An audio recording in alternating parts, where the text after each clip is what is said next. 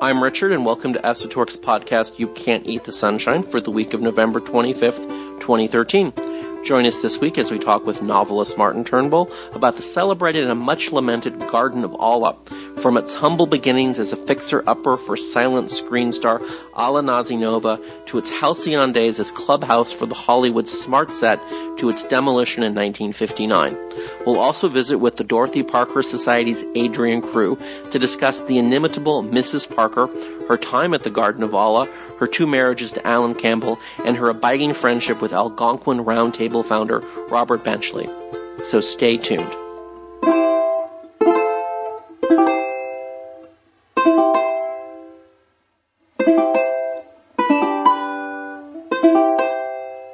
Los Angeles. El Pueblo, Lotus Land, the City of Angels. The Day of the Locust, the slide area, where all the fruits and nuts ended up when they turned the country on its ear. But you and I were born here and don't mind a few oddballs in the mix. They add flavor. Growing up in Cheviot Hills, my compass pointed straight to 5th and Main. As a kid in Hollywood, I was forbidden to take the bus to the Central Library, but I did it anyway. Because you've got to start at the center to understand this confounding and fantastic city. Which makes nonsense of history and breaks all the rules. Rayner Banham said that. He taught us well. In the 1980s at UC Santa Cruz. Now on our tours and in our time travel blogs, we're continuing the conversation. Raymond Chandler's Los Angeles and Charles Bukowski's The Birth of Noir. Route 66, the lowdown on downtown. The real Black Dahlia. Positive public space. Endangered landmarks. Forgotten lore. Memory maps, mysteries, murder. The allocation of resources. The hidden forces that shape public policy. Skid Row. Bunker Hill. Preservation. Restoration. Redevelopment. It's a 4-letter word. Los Angeles. You can't eat the sunshine, but you can drive around and take a long, hard look. And listen to the stories. And pass them on.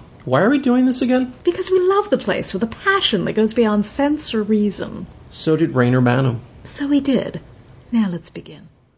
You can't eat the sunshine, but you can make a beeline for the best of the coastline. La la la la. Skid Row, Solano Canyon, the Doria, and Pico Union, the long-lost neighborhood called Hermina, between South Pass and Highland Park, Grand Central Park. It is divine. You can't eat the sunshine, but it's a gold mine of fabulous oddities like Brewshares Dairy, Angeles Abbey, Bob's Big Boy, in Downey Forest Lawn Cemetery. You can't eat the sunshine, but make a beeline for la la la. You can't eat the sunshine. Welcome everyone, and thank you for joining us at our podcast, You Can't Eat the Sunshine. This episode is for the week of November 25th, 2013. This week we have our 2 guests are Martin Turnbull. Martin is author of the series Garden of Allah. That's about, of course, the famous, now long-gone residency hotel for the Hollywood crowd. And we'll also be speaking with Adrian Crew. She is president of the Los Angeles chapter of the Dorothy Parker Society. And she, of course, will be speaking about Dorothy Parker, and she's going to focus on Mrs. Parker's time at the Garden of Allah and her marriages, which we'll stay to the light stuff this episode. Kim, I want you at this point to remind people about the Pishka. Happy to do so. That's the digital tip jar, which is associated with this podcast, and we're always so grateful when our listeners wish to throw a little something jingly into said tip jar. It helps us finance our adventures traveling across Southern California looking for lovely people to talk to. Never obligatory, but always appreciated, as is your listenership. Kim, thank you so much. Let's, shall we just jump into Closely Watched Trains? We have a lot to talk about. Oh my gosh, let's go. Okay. All right. So, first one up, just letting people know, get it on your calendar. December 5, the City of Los Angeles, specifically Council District 14, is going to be having a meeting at the the council offices for CD14 in Boyle Heights about the 6th Street Viaduct replacement project. So this is just going to be, I guess, the first time there's been a proper community meeting about this. Obviously, there were meetings with input about the decision to replace it. But this is the first of public meetings about now they have a design, what's going to happen. And Kim, do you want to sort of round out fill in the edges of this enhancement and enrichment for the viaduct? Enrichment, isn't that what they give the big cats down at the cat house? It is, but I also think they want to give the bridge a bike path. Oh, well, I've looked at the design that is the winning design for the new bridge. It's really an attempt to create a sort of iconic sculptural pathway across the LA River. It's very wiggly. It's kind of noodly. It includes walkways above and below. I don't know if there's going to be a bike path. There probably is. There's always a bike path, but it looks like a very, shall we say, usable structure as opposed to a drivable structure. I don't know. Anytime there are changes to the LA River space and I guess riverscape, I'm always just reminded of going to that incredible Survival Research Labs performance in the early 80s and watching them pull animals apart in the riverbed, and people were trying to watch it for free from, I think it was the 4th Street Bridge. And because Survival Research Labs are evil geniuses, they just decided, oh, no, we're not going to have people watching our show for free. We're going to spray the bridge down with butyl nitrate, which smells disgusting. And it worked. Okay, Kim, that's great. Well, that's what you wanted me to say, right? And you said it, so now we're done. Thank you so much. Let's talk about the Southwest Museum.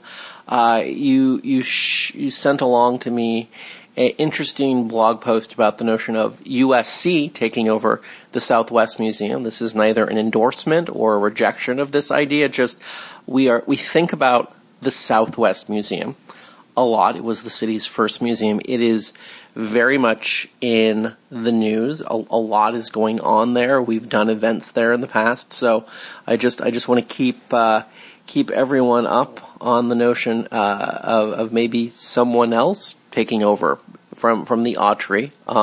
This is obviously coming out of the camp of one of the groups that is protesting the Autry's current use and residence in the structure.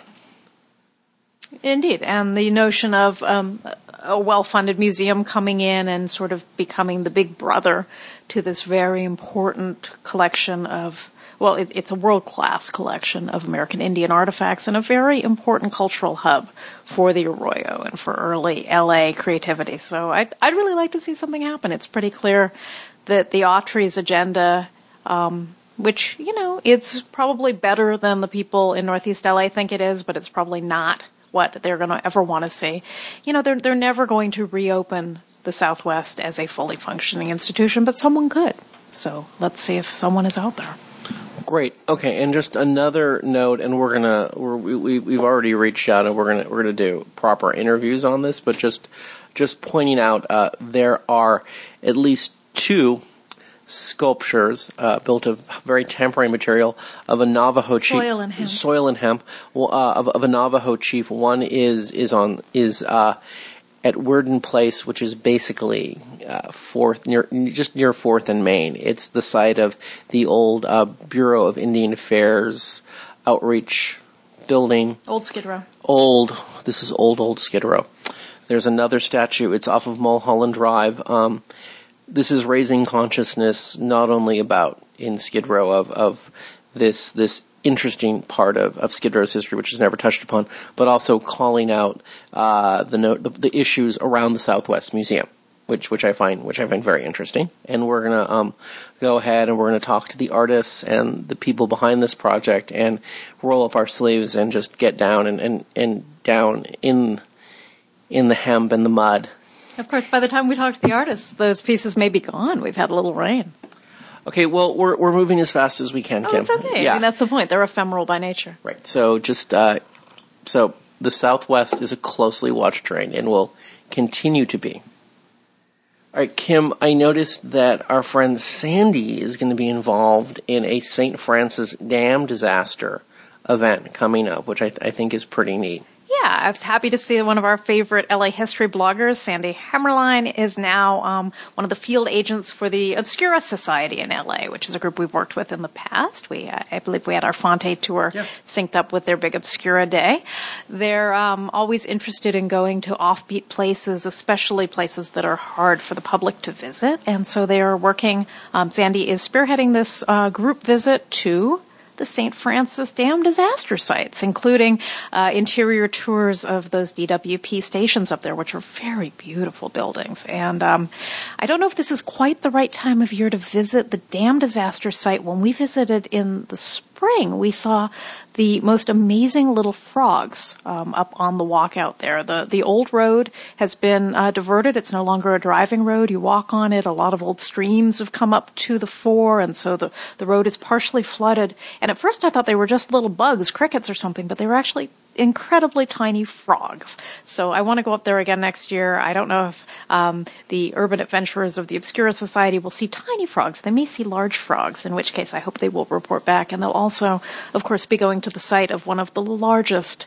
I guess it's not a natural disaster. It's a human-caused disaster in Southern California history, that horrible flood which killed, they say 450 people. No one knows how many people died. There were so many poor people living off the land in the canyons in the late 20s. And I've heard that they, have still been finding bodies up into recent times. And sometimes they think, oh, well, we're not identifying this body and it seems to be a late 20s death. We're just going to call it a dam death. It happens. Interesting. That'll be December 10. That's a Tuesday, I believe. So we'll include the link. Sign up. It's going to be great. Sandy's very gifted. Kim, I'm happy to say that the Redlands Conservancy is going to start giving walking tours of downtown Redlands. This is great. This is a good thing. This is very good. Redlands is a very interesting and old neighborhood, and it's. I'm going to email the director next week and try and see if they can make some of them lava events, just to sort of get raised. Yeah. Just get it on the lava calendar because people see that. They do, and I think that there's a tendency to think of the Inland Empire as being just this sort of great swath of methamphetamine and pain, but it's also... That's not what I think at all. Well, I know, but that's the problem when, neighborhoods suffer from economic blight, but they're still incredibly important historic spaces, and raising the consciousness, especially in places where buildings get flipped a lot, about historic preservation is so important. So I really admire the Redlands Conservancy for making this happen, and obviously we want to help shine a light on it. Kim, our two good friends were in the Huffington Post last week. Our friend Leslie Zemeckis interviewed Pepper Arvold. Pepper is, of course, Lillian Hunt's granddaughter. Lillian Hunt, of course, ran the Follies and the New Follies Theater, two very important downtown burlesque palaces. Leslie, of course, is an important historian in the burlesque scene, and she this all came out of their connecting at the salon Leslie hosted last month, October, for her talk on the history of burlesque. So and leading into the talk that Pepper's giving at the November Salon. Right. So it's so nice to see all of this cross-contamination of burlesque people. And I think the term is pollination. Oh, it is. I know. Yes. But come on, we're talking about the Follies. It's a little dirty. Not a lot. So Pepper's talking this coming... it's going to be great. So the video will be online soon if you missed it. We're so excited that this story is getting told. Growing up backstage as a little girl at the Follies on Main Street, there's only one person who can tell that story, and that's Pepper. That's right. Kim, the most important Los Angeles architect you've never heard of is... Oh, that I've never heard of? John Parkinson. Oh, right. Yeah. Well, not anymore. I mean, he's getting a lot of press thanks to Stephen G's Angel City Press book and all of these wonderful interviews and talks that he's been giving. Which Way LA did a very nice piece on Stephen's book, Iconic Vision, John Parkinson, Los Angeles Architect. It's a great book. It's a great piece on Which Way LA. He is raising funds to finance the use of archival footage for the Parkinson documentary. So... links are up. Go listen in on the interview go drop in on the Indiegogo campaign. Maybe you can contribute a little something to that, Pishka. It's a great cause. He's a great guy. And Parkinson is an amazing architect, and you've been in his buildings and you know them whether you know it or not. Kim. Yes, Richard. We're done with Watch Trains. I want to get into just events coming up. Is that okay? Uh-huh. Okay. This is really not an event per se, but it's a milestone. I want you to talk about the subscription for your new novel. Okay, The Kept Girl is finally coming out in February, and The Kept Girl is my novel of the young Raymond Chandler in 1929, and it's fact-based. Basically, I had a true crime book I wanted to write about the Great 11 cult, the murderous angel worshippers who started out as taxi dancing sirens on Main Street. Just a wonderful, horrible group of ladies. But there wasn't quite enough there to actually satisfy my incredibly stringent, detail-oriented mind. And so a girl's fancy turns to fiction. I've actually written a novel. It's gotten some wonderful advance praise from folks like John Button and Denise Hamilton and Matthew Spector and David Kippen. You can see that all on the website. And the way that we are funding the book, interestingly enough, is sort of the way that this angel-worshipping cult funded their work. It was your idea, Richard. The angel worshippers went around taking subscriptions for a very special book. I cannot provide you with what they promised. They promised that their book, which came directly from the angel Gabriel, would give you the secrets of all mineral wealth beneath the earth. That means oil and rubies and gold and platinum and what have you. I cannot give you that, but I can give you a very entertaining and somewhat horrifying story of 1929 LA in a beautiful decorative slipcase, which is the special edition. Your name will be in the book, and you'll be invited to a special subscribers appreciation party. And yes, we do have subscriptions for 2 now if you have a sweetie you'd like to bring. It's only an extra $10 to bring your sweetie, but pretend it's more. It looks better. So, the link is here. I'm really excited about what we're doing. We're launching our press, Esoteric Inc., and we're starting it with a story that came out of our crime blogs and our tours. So it's kind of cross-contamination, and I'm loving it. Okay, Kim, just a couple events to look forward to for December, which is just now, just so much upon us any second now. Okay, Dorothy Parker, Adrian Crew, whom we'll be interviewing for this podcast in minutes. In seconds. Actually, like 20, because we interview Martin first. But soon. Okay. Adrian is hosting 2 events, one free, one not. Her first event, Thursday, December 12th, is a cocktail party in honor of Dorothy Parker and a book release. Kevin Fitzpatrick, who's president of the New York chapter of the Dorothy Parker Society, has a cocktail book out inspired by Dorothy Parker.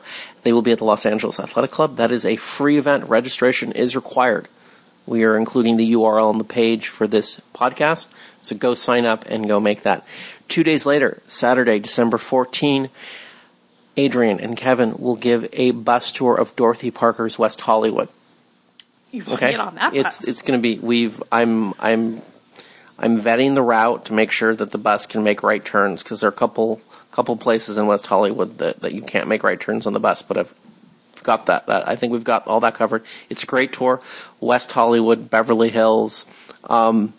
It's going to be This is a nice little tour. You should sign up and buy your tickets. Adrian has done walking tours of F. Scott Fitzgerald's West Hollywood and Dorothy Parker's West Hollywood, and I think she's giving a Fitzgerald tour again. There's a lot of good stuff going on. Yeah. So Parker's in the air.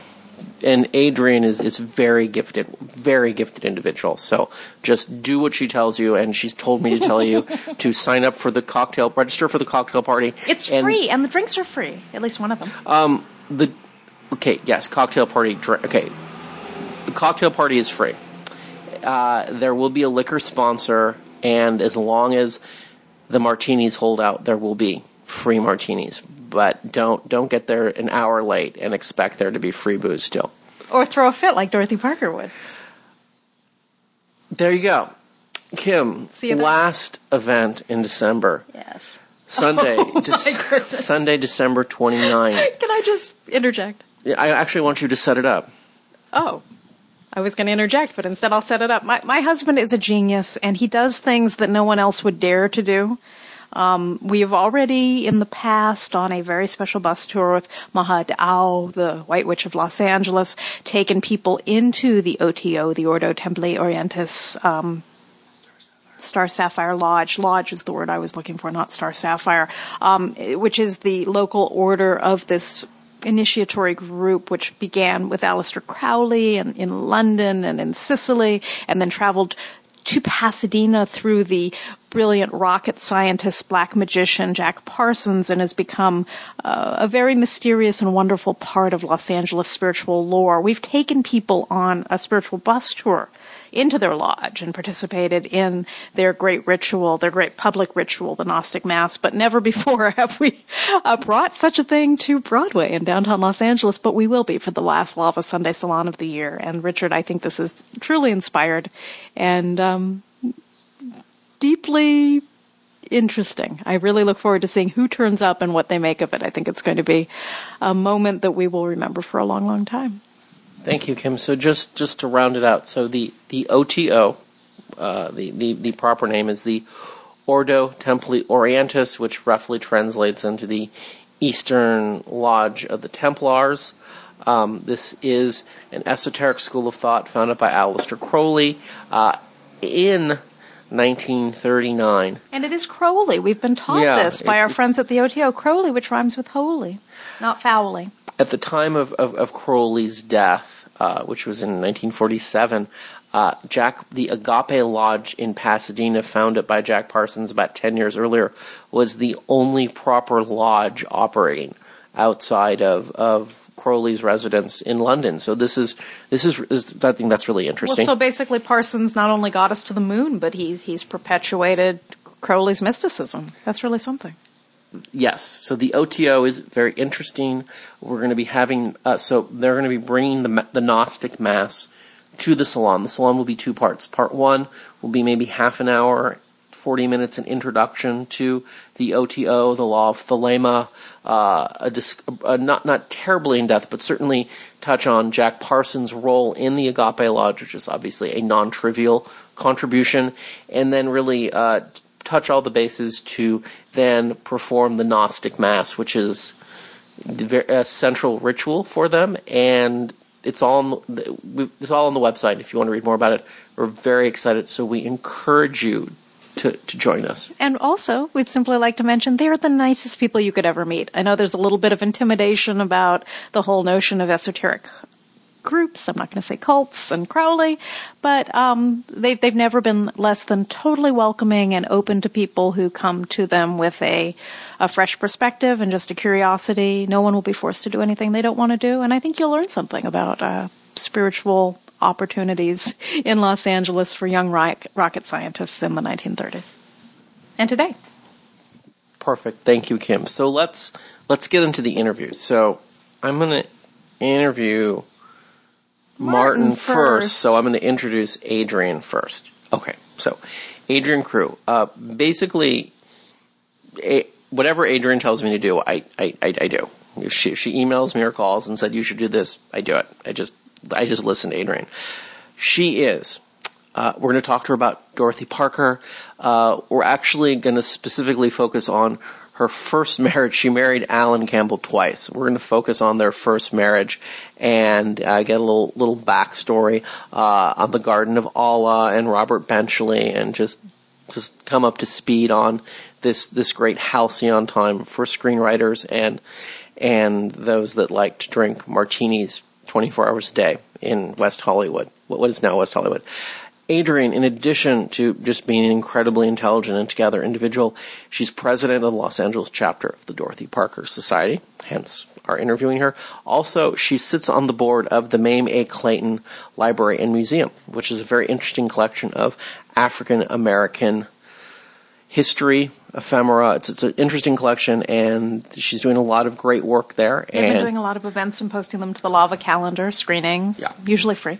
So she's just a super interesting person. You're gonna like her interview. I encourage you to hold on. And our first interview will be with Martin. Martin Turnbull is an author. He has written 3 novels. It is a projected 9-novel series. The series is called The Garden of Allah. So Martin is going to talk to us about the Garden of Allah, and we're going to get the rise, the fall, the middle, the halcyon middle, the rise being starting with Allah Nazimova, Allah being spelled A-L-L-A, and when, as his narrative unfolds, you'll see how she lost control of the property, became a residency hotel, and the developers tacked on an H at the end. So the Garden of Allah became the Garden of Allah, as in there is no God but Allah, and there is only one God, and Allah is his name, Allahu Akbar. So that kind of Allah. And that doesn't get talked about explicitly in the podcast interview, so I just wanted to put that on the table, that an H is added. And also, if you don't know about Allah Nazimova, you should go and do an image search on the old Google for pictures of her, and you'll say, oh, no, this isn't Allah Nazimova. These are pictures of Lady Gaga. But no, because Lady Gaga has been stealing her look. So she lives. Allah lives. Right. And so, Martin, we'll get the history of the garden, and then, of course, we're going to devote an entire separate interview to the narrative of Martin coming to write a series on the Garden of Allah, but just at the end he'll briefly bring us up to speed, because they're very good books. Martin has a 9-part series on the garden. The first 3 are written, and the first 2 are published. That's right. So we'll just get a brief smattering of his career as a writer. Certainly, this interview will prove to you that anything he writes about the Garden of Allah is going to be smack dab on the money. So let's take it away with my interview with Martin.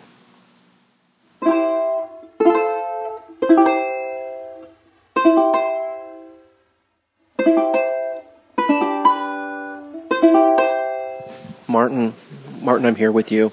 We're at Greenblatt's Deli.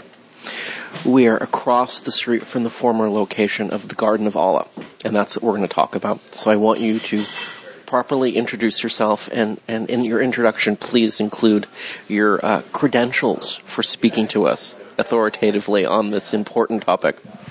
Okay, my name is Martin Turnbull. I'm the author of a series of books, the Garden of Allah novels, which takes place at the Garden of Allah Hotel, which was a residential hotel that opened in 1927, just prior to the opening of the talkies. And it became a magnet for very creative people drawn to Hollywood to take their chances in creating a career for themselves. Perfect. Okay, before we jump in, and we're going to go through, we'll flesh out some major milestones. Allah Nazimova, the residency hotel, the place is a residency hotel and its decline. Let's get us situated in case everyone listening doesn't understand where Greenblatt's Deli is. We are talking about the southwest corner of the intersection of Sunset and Crescent Heights. This is the border of the city of Los Angeles and West Hollywood, which did not become a municipality until 1985. So the time we're talking about, the Garden of Allah sat in unincorporated Los Angeles County, which, as any good Raymond Chandler fans know, anytime you have an intersection of municipal and county jurisdiction for law enforcement, a lot of interesting things can happen.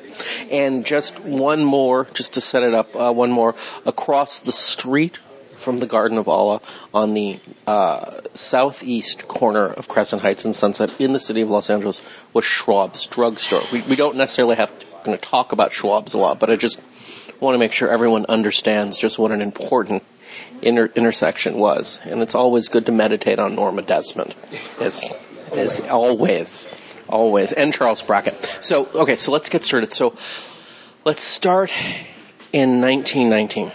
Let's start with explaining who Allah Nazimova is, who's my hero growing up, and this house she bought. Well, by 1918, Allah had been a huge star on Broadway for about 10 years, very successful. So successful, a theatre had been named after her. And so naturally, by the late teens, Hollywood had caught her in their sights, and they made her an offer she couldn't really refuse. It came from Louis B. Mayer when he was still running Metro Pictures, and he was offering her a reputed $13,000 a week when Mary Pickford was earning $10,000. So instantly she became the highest paid actress in the world, one of the most famous. So naturally she came out to Hollywood. Well, a Hollywood star needs a Hollywood mansion. So she took a look around and she found an empty mansion on this corner. and it suited her needs, and so she bought it in 1918. Spent $65,000 doing it up in the way she wanted, added a pool that later became the famously infamous Garden of Allah pool. And so she set about establishing herself in Hollywood. She had these Saturday salons where she would attract these fellow intellectuals, East Coast intellectuals and European emigres, and they'd sit around this house and they would talk about art and letters and philosophy and history. And so the house became a very famous place where interesting people came to talk about interesting things. Her career was huge to begin with in Hollywood, and then she became a producer. She decided she wanted to make her own movies, which she did. Unfortunately, she didn't do a good job of it. She made a movie of Camille and one of Salome.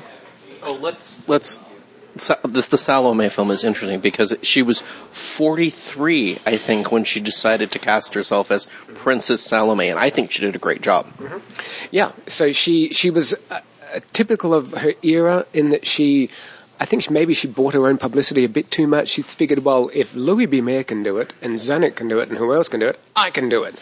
Not so easy. Those two movies were hugely expensive and huge flops.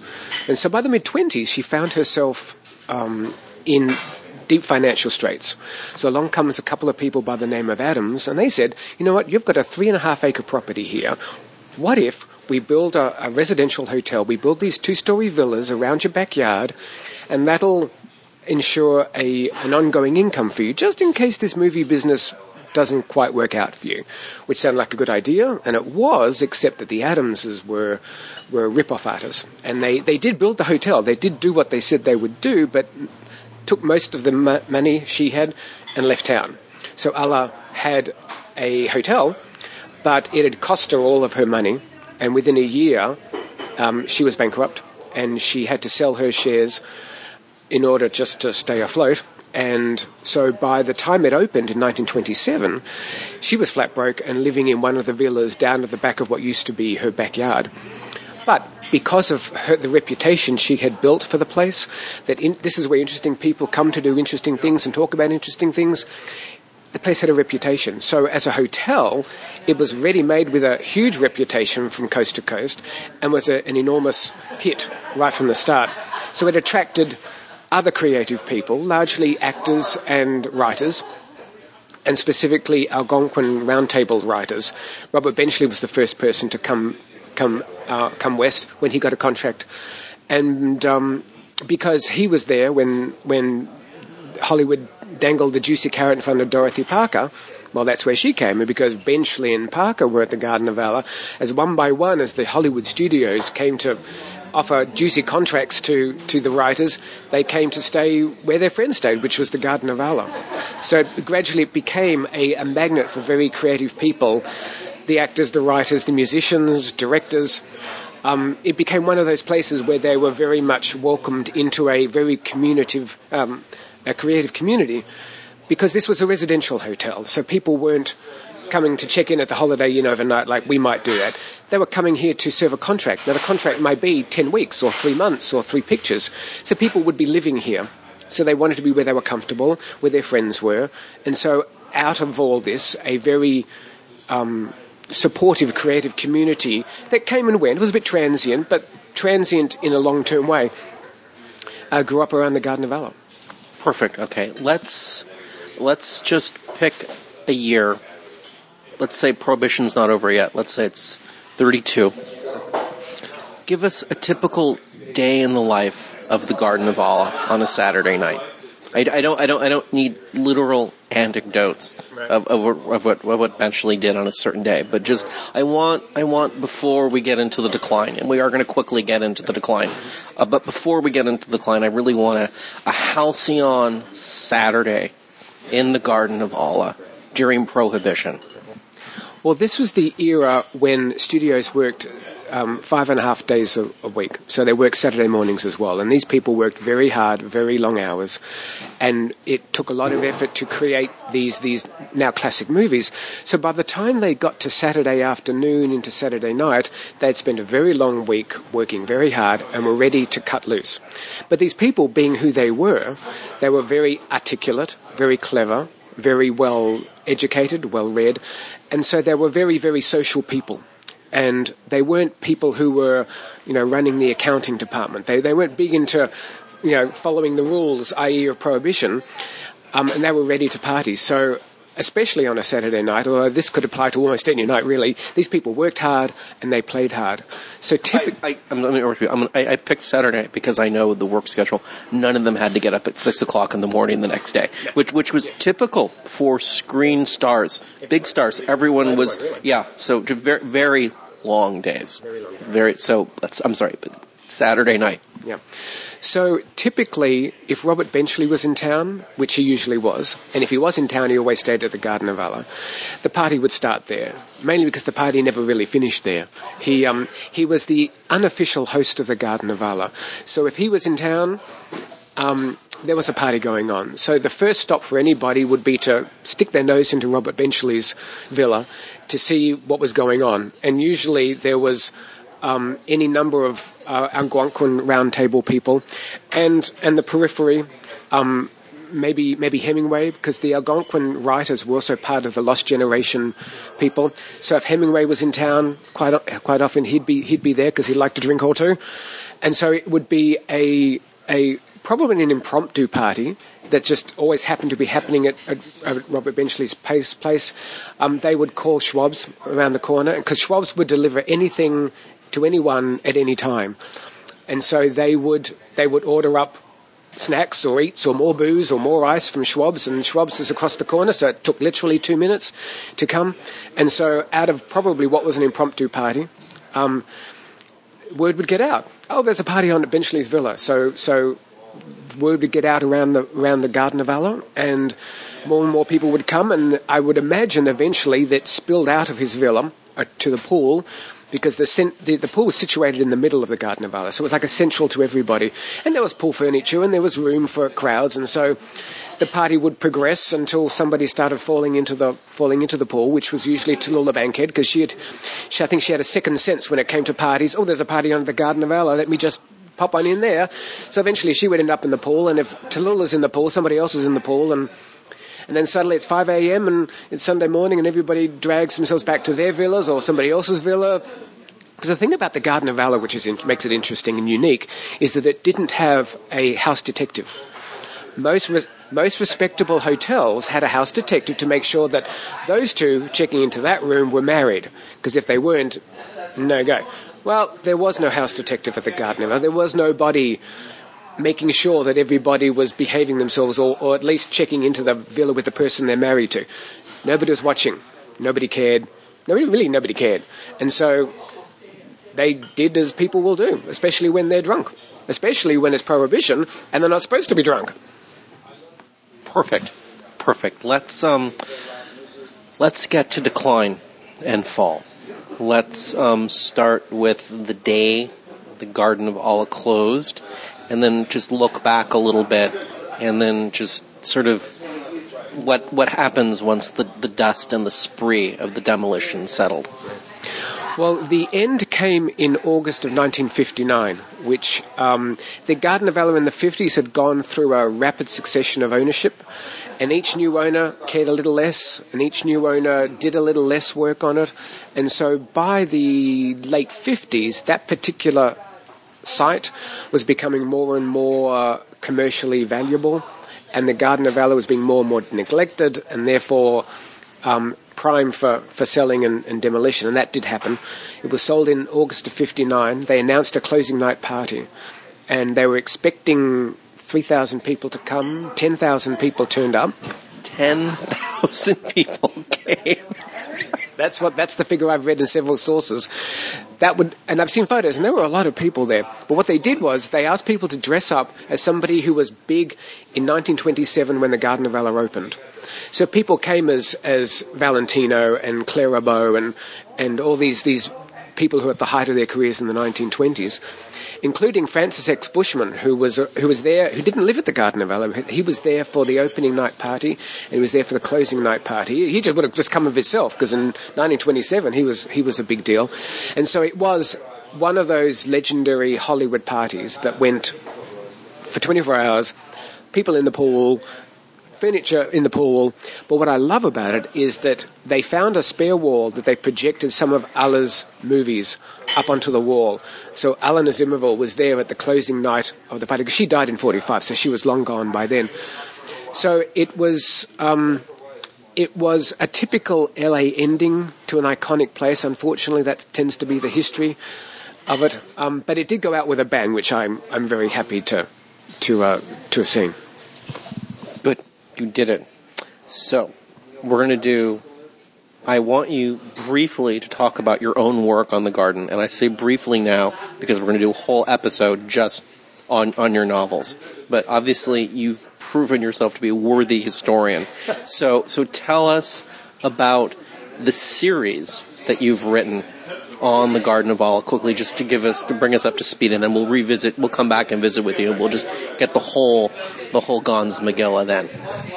What immediately struck me about the Garden of Allah when I found it was that it opened in 1927, the dawn of the talkies, and it closed in 59, which was really the dusk of the studio system. So I found that this place that was central in the social life of Hollywood was open year to year during what we now call as the golden years of Hollywood. And I thought, well, there's a way of telling the evolving history of Hollywood, from its invention of talkies, Technicolor, through to the war years of propaganda, through to the encroach of television and the widescreen and all that sort of stuff. There's a way of telling the history through the eyes of the Garden of Allah, or through the eyes of the people who lived at the Garden of Allah, because these people contributed to that. They wrote these movies, they shot these movies, they directed these movies, they starred in these movies.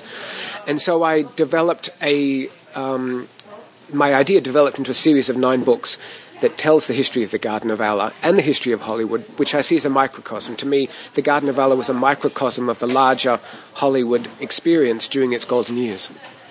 Okay, good. I want you to tell us, we have 3, you have 3 out. I want you to tell us their titles and just how people can order them. Okay, the first book is The Garden on Sunset, which I have 3 fictional characters, and we follow their lives through these Hollywood years. So The Garden on Sunset opens the day of the opening of the Garden of Allah. There was a huge party to celebrate the opening of the Garden of Allah. It was you're on that? Huh? You're on that? 1927. Yeah. So it opens at the opening night party of the Garden of Allah. Then the second book is called The Trouble with Scarlett, which covers the years when the casting of Scarlett O'Hara was the biggest story in Hollywood, which is the late 30s. And the third book, which will be coming out in January of 2014, is Citizen Hollywood, which plays out against the controversy over Citizen Kane, where Orson Welles and William Randolph Hearst went head-to-head, and that was a huge controversy because it came down to the creatives versus the money men of Hollywood. And, of course, Garden of Allah people, being the creatives, were very much on Orson Welles' side. So it plays out that and takes us through to Pearl Harbor. Perfect. You did it. Good job. Take a sip of water. You deserve it. I want to thank you. This was fantastic. This is one of my favorite places in Los Angeles, the Garden. And we will have you back. Thank you. My name is Jenny Watts, and I'm here in San Marino at the Huntington Library, and you're listening to You Can't Eat the Sunshine.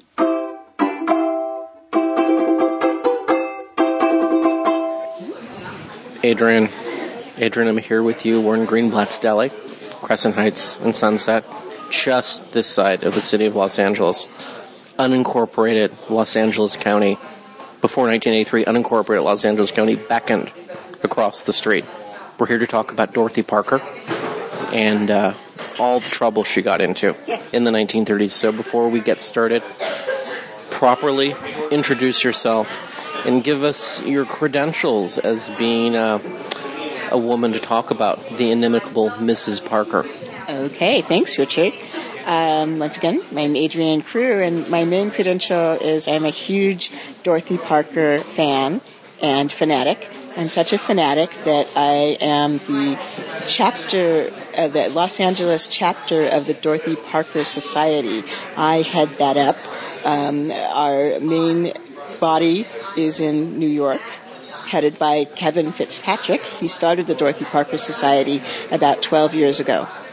And I do walking tours. I have such a passion for Los Angeles in the 20s and the 30s that I lead a Dorothy Parker walking tour as well as an F. Scott Fitzgerald walking tour.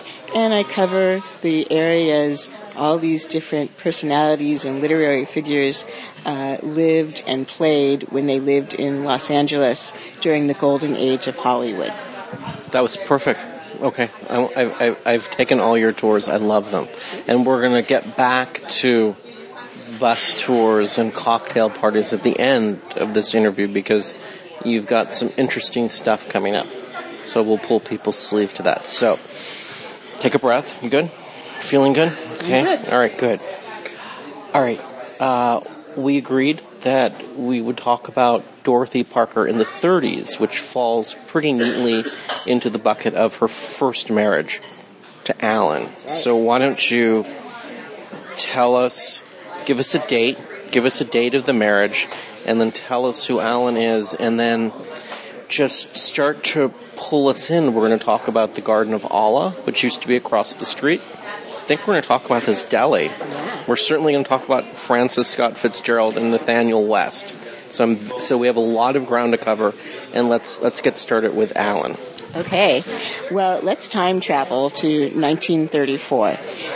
Dorothy Parker had a great career in New York, but she had a second career in Hollywood as a screenwriter. She was a co-script writer with her husband, Alan Campbell. She met Alan in the early 30s in New York, and they hit it off. Then they reconnected when Dorothy had an assignment to write a film, and they came out to L.A., and they did so well, and they earned a couple of script writing contracts with different studios like MGM.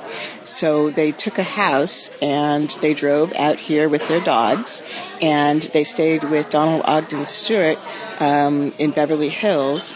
And Dorothy was just so happy that she and Alan went ahead and they got married and moved into a house in Beverly Hills on Cannon Drive. So she was working on assignments with Alan.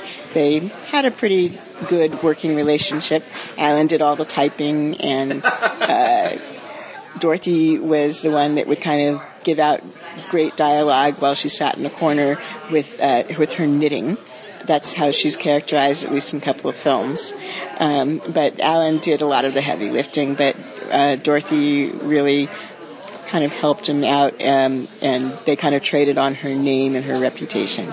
But I think together they banged out some pretty good scripts, like A Star Is Born, right? The very first iteration of that classic Hollywood tale. And do you want to throw out another? Can you throw out another? Another film that they worked on together. Let's see. They worked on Madam X and Dynamite for Cecil B. DeMille in Culver City. Perfect. All right, so let's, before we get too deep into Alan Campbell and Mrs. Parker, I don't want to forget what used to be across the street, the Garden of Allah. So maybe the early 1930s, what was happening across the street with Mrs. Parker and some of her friends that were not her husband. Well, the Garden of Allah is and was a hotel residence, and it was sort of the Chateau Marmont of its day in the 30s. And it sat at Sunset and Crescent Heights, and across from it was the famous Schwab's drugstore.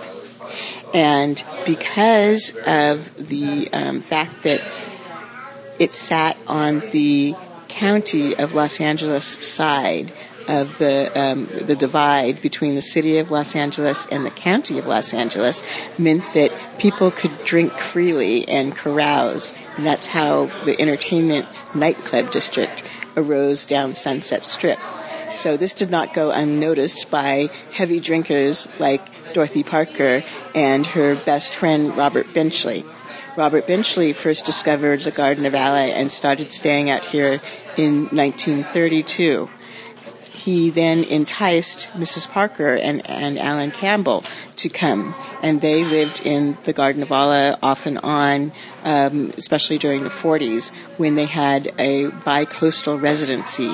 They would travel and live at the Garden of Allah and work on film projects all during the winter, and then as soon as spring arose, they would drive to their farmhouse in Bucks County and live there all the way until the next winter. Okay, but that's getting us into marriage number 2, which is another podcast. So let's stop there, and let me, for the listeners at home, clarify the county line, what is now West Hollywood, was unincorporated Los Angeles County land until 1983, when the city of West Hollywood incorporated. What you're talking about is the peculiarity that any place that's on a border of a jurisdiction of law enforcement kind of gets overlooked. So the Garden of Allah sat just the other side of the LAPD jurisdiction, just inside the sheriff's. This created a little vacuum, and the Sunset Strip was born out of that. So just clarify that, and we'll do more podcasts on that. It's a very, very interesting phenomenon, and I know everyone in the garden was happy for that. So why don't you tell us a little bit? I know that we're still on marriage number 1, but I don't think we can leave this intersection without you talking more about her friend Robert and all the fun they had. Robert Benchley was such a character. He was such an affable man that he basically would work at the studio or work at his apartment in the Garden of Allah, and then around sunset he would always come and make a martini, and the cocktail party would start.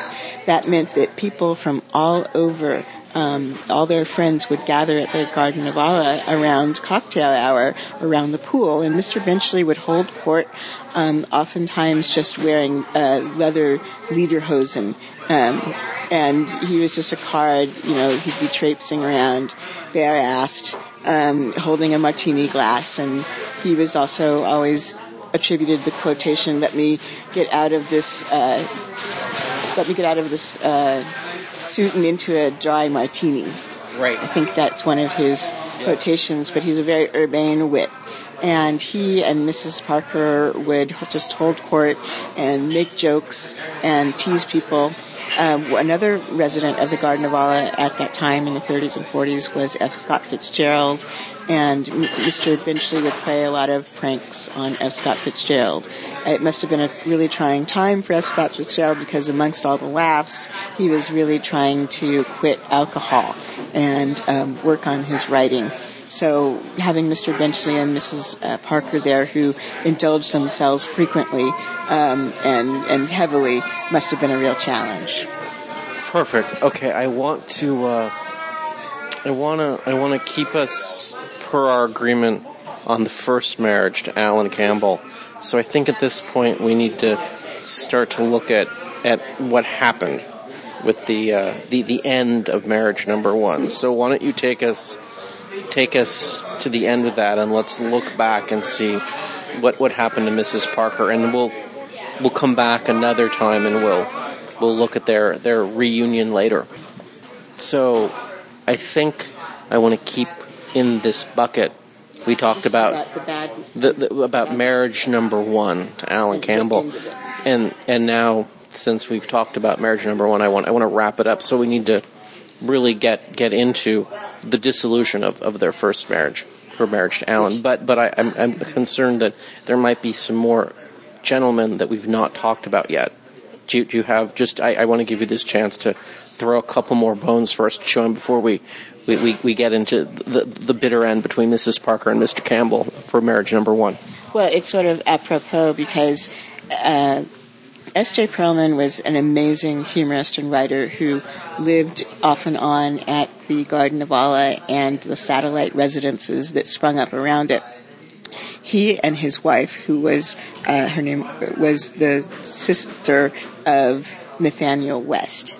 So S.J. Perelman and Nathaniel West were best friends, and S.J. Perelman married Nathaniel West's sister, so they were always together.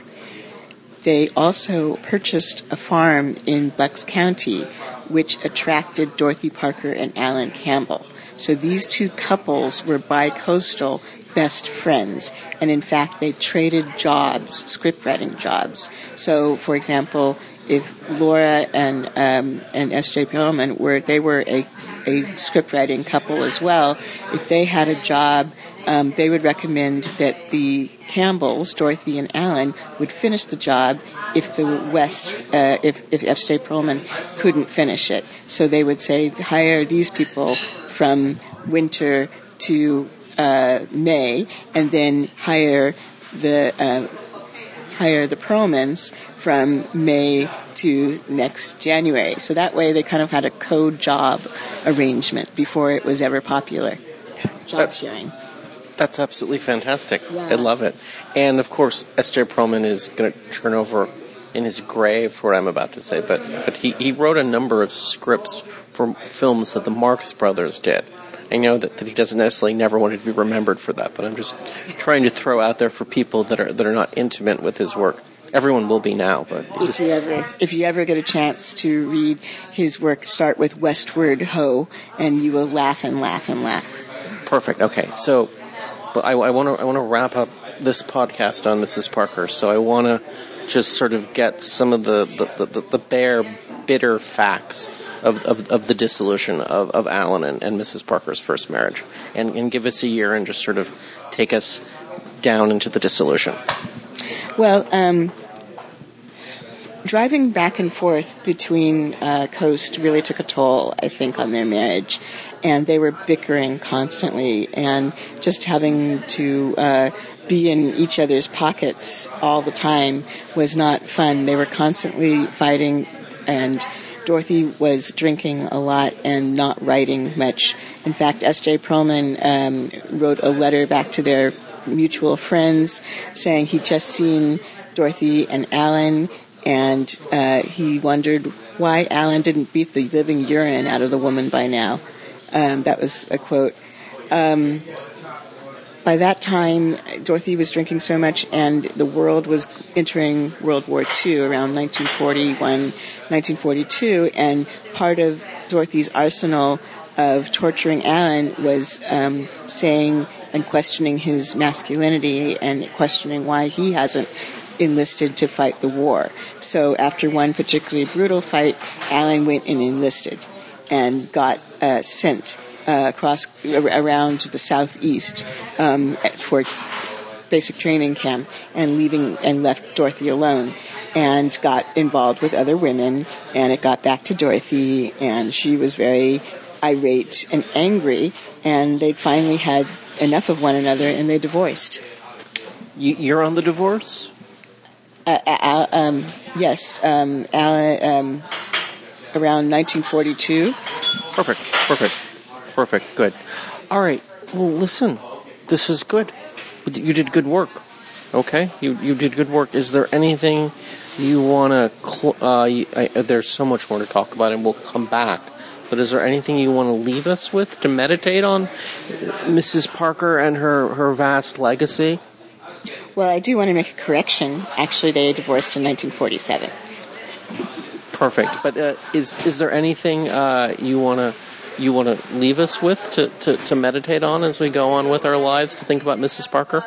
Just very quickly, I myself am African American, and I know people are kind of surprised that I'm such a huge Dorothy Parker fan, but I think it's actually just desserts and a nice a sense of completion of the circle.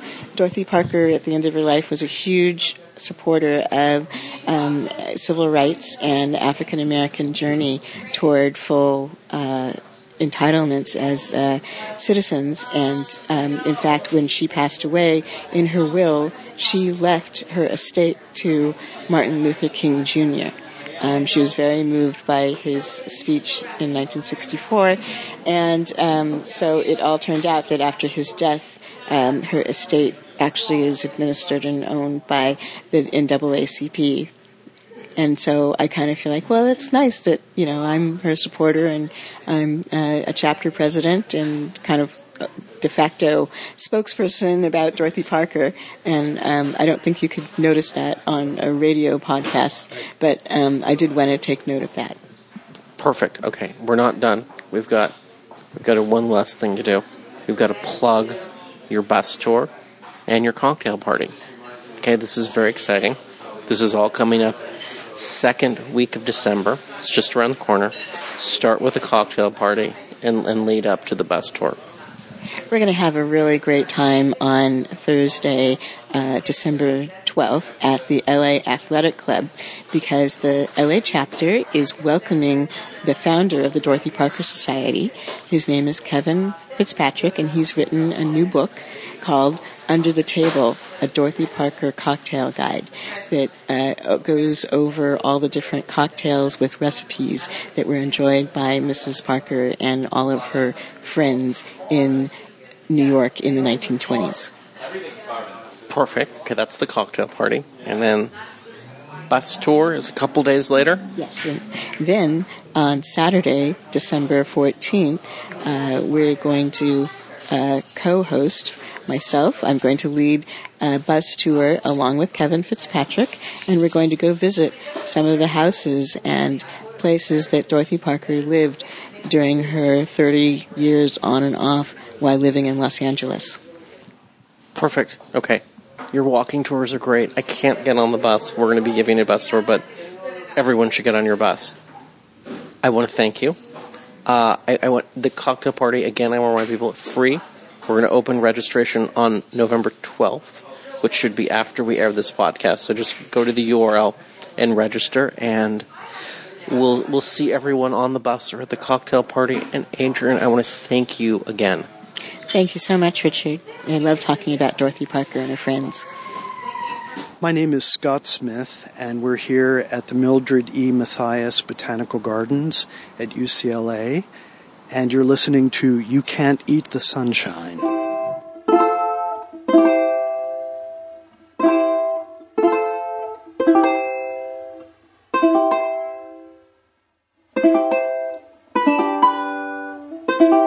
And we're done. I want to thank everyone for listening to our podcast, You Can't Eat the Sunshine, for the week of November 25th, 2013. Our guests this week were Martin Turnbull. He's the author of the series Garden of Allah. And we also spoke with Adrienne Crew. She is president of the Los Angeles chapter of the Dorothy Parker Society. We spoke to both of them about the Garden of Allah, and in particular, Adrienne about Dorothy Parker. I want to thank everyone for having tuned in and listened to this episode. I want to encourage you to continue to do that. And Kim, if people want to reach out to us and give us feedback, how can they do that? And please don't forget to mention the particulars for iTunes. Okie dokie. Well, they can send us an email at youcan'teatthesunshine@gmail.com, or they, which is to say you, gentle listener, can go to esoteric.com and just send a note through the contact link. You can also come and see us at an Esoteric Bus Adventure or at a Lava event, many of which are free. You can also, if you're an iTunes listener, find You Can't Eat the Sunshine on iTunes and give us some stars or a little short review. This helps people to find the podcast, especially people who are listening to multiple podcasts. Also, I would like to mention that someone tweeted at us this past week that they were hoping that their father would listen to our podcast because they thought it was right up his alley. And the reason they thought it was up his alley is that we are Huell Hauser on steroids. So if you're thinking of something nice to say about us, you might say something like that. I miss Huell. Yeah. He and I had lockers on the same row at the athletic club. You saw Huell naked regularly? Wow. No, world of men. No, I okay, Kim. I'm going to talk about some upcoming. Thank you, Kim. Thank you for telling us how to get feedback. I like feedback. Kim, I'm going to let you talk about the first couple bus tours coming up because they are, for the most part, crime, and the last couple are literary. So I'll wrap those up. Are you ready? Are you ready to look ahead for the last week of November and into the end of December? I'm ready to prognosticate, but I'm going to start not with a crime tour, although it is a crime if you don't come. It's your birthday bus tour, Richard. We still have some room on this very special half-day excursion into the Antelope Valley on November 30th. There'll be cake.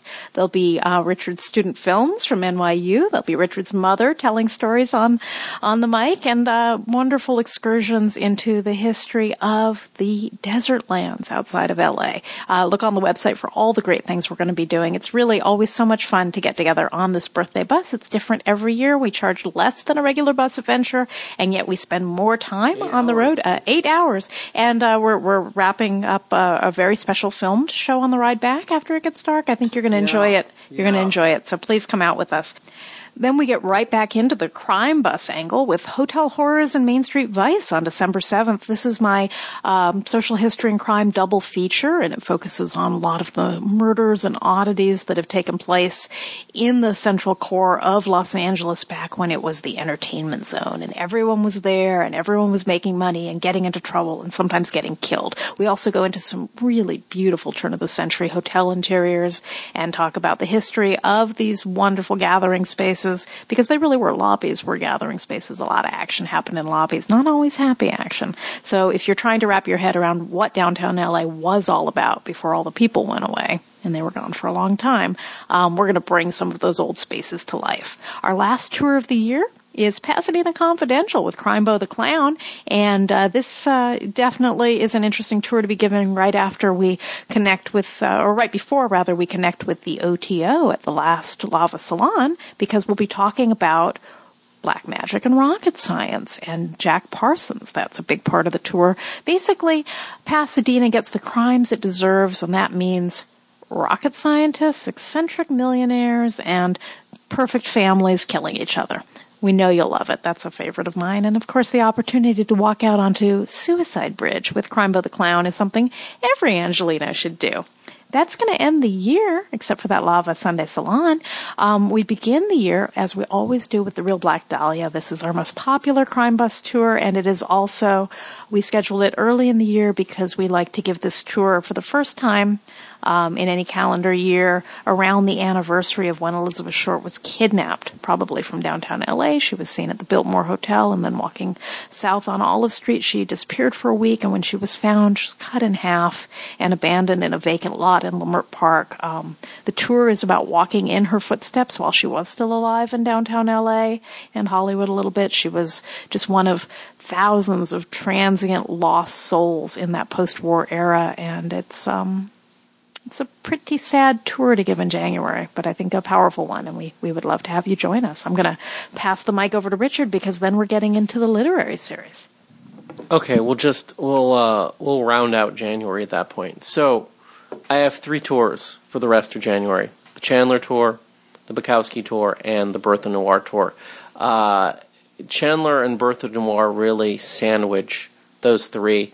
They're both very much concerned with the hard-boiled school of American letters and how it created the genre film noir.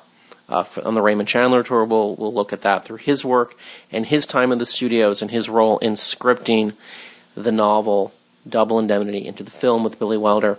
On the Bertha Noir tour, which is the last tour in January, Saturday, January 25th, we'll talk about Jamie Kane, the author of the novel Double Indemnity, and his role in the writing of the novel, and his work, his tangential work with the film, and his work in the film industry, and his writing that got tempered through all of that incredible pain and suffering and banging your head against the wall that was and is Hollywood. In between those 2 tours is, of course, the Charles Bukowski tour, which is its own hard-boiled celebration of East Fifth Street and East Hollywood. So I encourage you to get on the bus. It's always entertaining. And as always, as we must inevitably at every podcast come to this time, I want to remind you, I want to thank you. I want to thank you for listening. I want to remind you to keep listening. And I want to tell you, you can't eat the sunshine. You can't eat the sunshine, but you can make a beeline for the best of the coastline. La la la la. Skid Row, Solano Canyon, the